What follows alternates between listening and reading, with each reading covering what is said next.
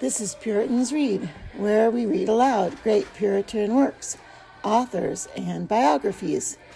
Season 2 is A Practical Treatise of Fear by John Flavel.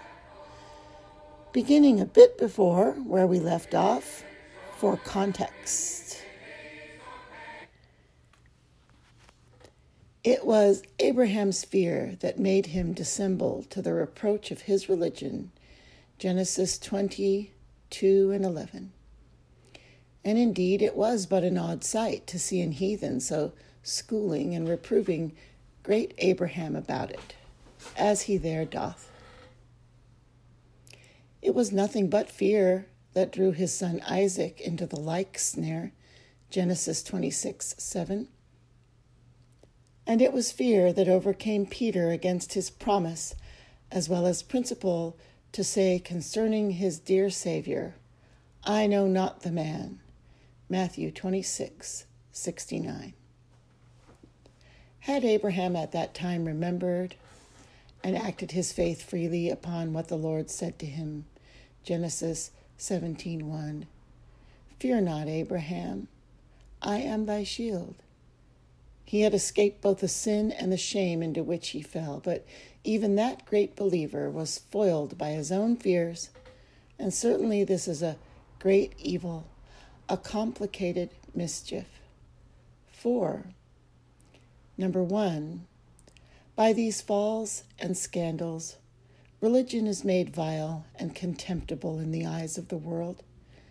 It reflects with much reproach upon God and his promises, as if his word were not sufficient security for us to rely upon in times of trouble, as if it were safer trusting to our wit, yea, to sin, than to the promises. Number 2, it greatly weakens the hands of others and proves a sore discouragement to them in their trials, to see their brethren faint for fear and ashamed to own their principles. Sometimes it hath this mischievous effect, but it is always improved by Satan and wicked men to this purpose. And, number 3, it will be a terrible blow and wound to our own consciences. For such flaws in our integrity we may be kept waking and sighing many a night. Oh, see the mischiefs of a timorous and faint spirit. Effect 3. Slavish fears of the creature exceedingly strengthen our temptations in times of danger, and make them very efficacious and prevalent upon us. Proverbs 29:25. The fear of man brings a snare. Satan spreads the net, but we are not within its reach till our own fears drive us unto it. The recoiling of our spirits from some imminent dangers may cause the pulse of a true Christian to intermit and falter. How regular soever it beats at other times, this will cause great trepidation and timidity in men that are sincere and upright, and that is it that brings the snare over their souls. Aaron was a good man, and idolatry he knew to be a great sin. Yet fear prevailed with that good man to give too much way to that great evil. Exodus 32:22. Thou knowest the people that they are set upon mischief, saith he, in his own excuse in the matter of the golden calf. QD, Lord, I durst do no otherwise at that time. The people were violently and passionately set upon it. Had I resisted them, it might have cost me dear. It was fear that prevailed with Origen to yield so far as he did in offering incense to the idol, the consideration of which fact brake his heart to pieces. It was nothing but fear that made David play the fool and act so dishonorably as he did, 1 Samuel 21:12. Fear is a snare in which Satan hath caught as many souls as in any other of his stratagems and snares whatsoever. It were easy to give instances, so many and so sad, as would enlarge this head even to tediousness, but I choose rather to come to the particulars, wherein the danger of this snare of the devil consists, and, number 1, herein lies the ensnaring danger of sinful fear, that it drives men out of their proper station, out of their place and duty, beside which there is none to be found but what is Satan's ground.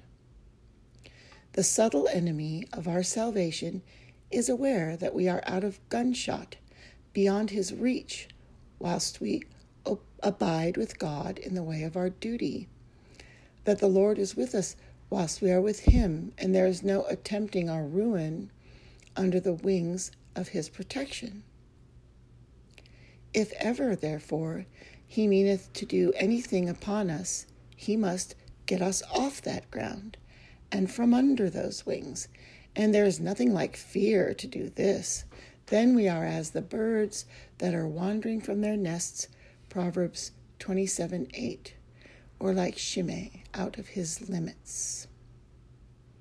Number 2, fear is usually the first passion in the soul that beats a parley with the enemy and treats with the tempter about terms of surrender.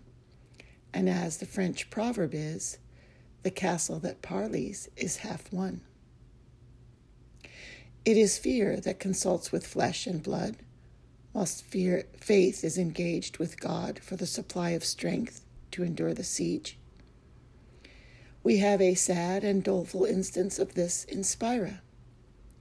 He tells us how his own fears betrayed him by parleying with the tempter.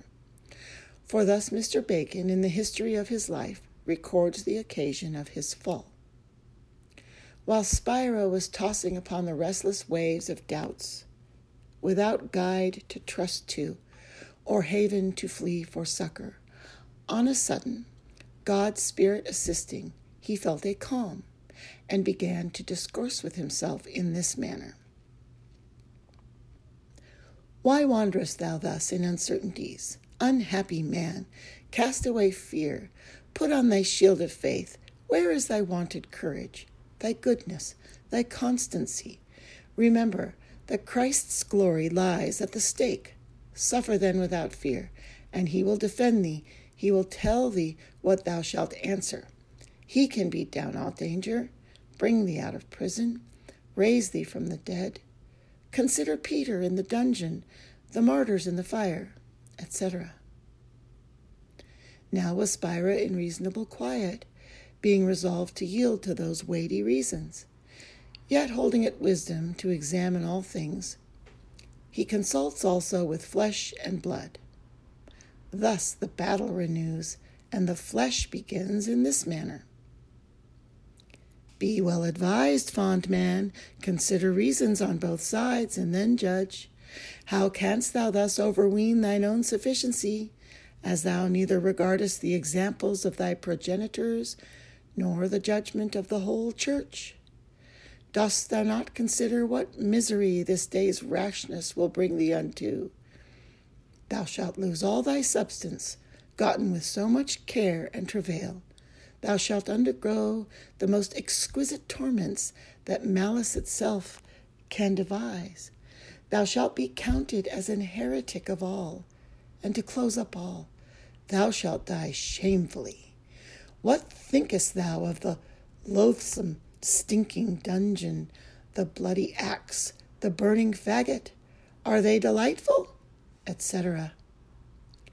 Thus through fear he first parleyed with the tempter, consulted with flesh and blood, and at last fainted and yielded.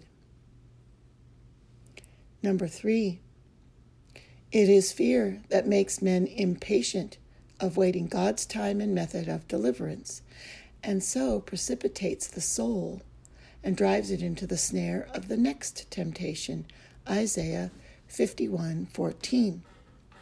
The captive exile hasteth to be delivered out of the pit, any way or means of escape that comes next to hand, saith fear, is better than to lie here in the pit. And when the soul is thus prepared by its own fears, it becomes an easy prey to the next temptation, by all which you see the mischief that comes by fear in times of danger. Effect 4. Fear naturally produceth pusillanimity and cowardliness in men, a poor low spirit that presently faints and yields upon every slight assault. It extinguisheth all Christian courage and magnanimity wherever it prevails, and therefore you find it joined frequently in the Scriptures with discouragement. Deuteronomy 1:21. Fear not, neither be discouraged with fainting and trembling. Deuteronomy 23. Let not your hearts faint, fear not, and do not tremble with dismayedness. Deuteronomy 31:6. And faint-heartedness. Isaiah 7:4. These are the effects and consequence of sinful fear. And how dangerous a thing it is to have our courage extinguished and faintness of heart prevail upon us in a time when we have the greatest need and use of courage, and our perseverance, peace, and eternal happiness rely and depend so much upon it. Let all serious Christians judge. It is sad to us and dishonorable to religion to have the hearts of women, as it is said of Egypt, Isaiah 19:16, when we should play the men, as the apostle exhorts us, 1 Corinthians 16:13. We find in all ages those that have manifested most courage for Christ in time of trial have been those whose faith hath surmounted fear, and whose hearts were above all discouragements from this world.